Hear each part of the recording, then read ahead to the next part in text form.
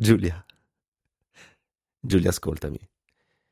Ti ricordi, ti ricordi quando ti parlavo della mia prima Eva? La mia prima camminata nello spazio. È così che la chiamiamo noi astronauti, no? Extra Vehicular Activity. Eva.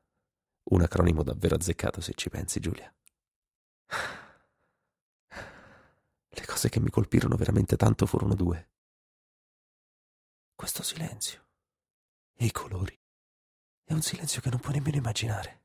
Il volume dei pensieri è veramente alto quassù. Troppo alto. E i colori. E i colori non ne avevo mai visti così sulla Terra. È come se fosse una distinzione netta tra luce e il buio, tra la vita e l'abisso.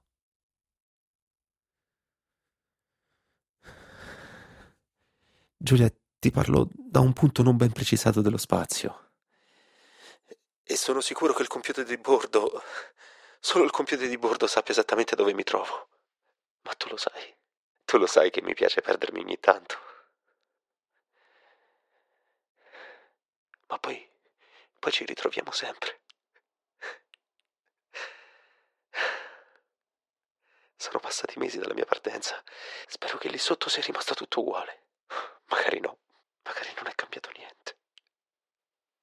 Voglio dirti che ciò che sentirai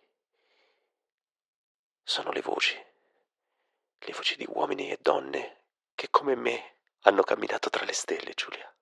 Persone che hanno superato il limite dell'impossibile. E forse ascoltando le loro voci riuscirei a capire un po' meglio perché oggi mi trovo qui. Sì, forse solo in questo modo potrei capirlo. Adesso chiudiamo gli occhi, prendiamoci per mano. Solo così possiamo affrontare questo viaggio infinito. Io e te. Buon viaggio.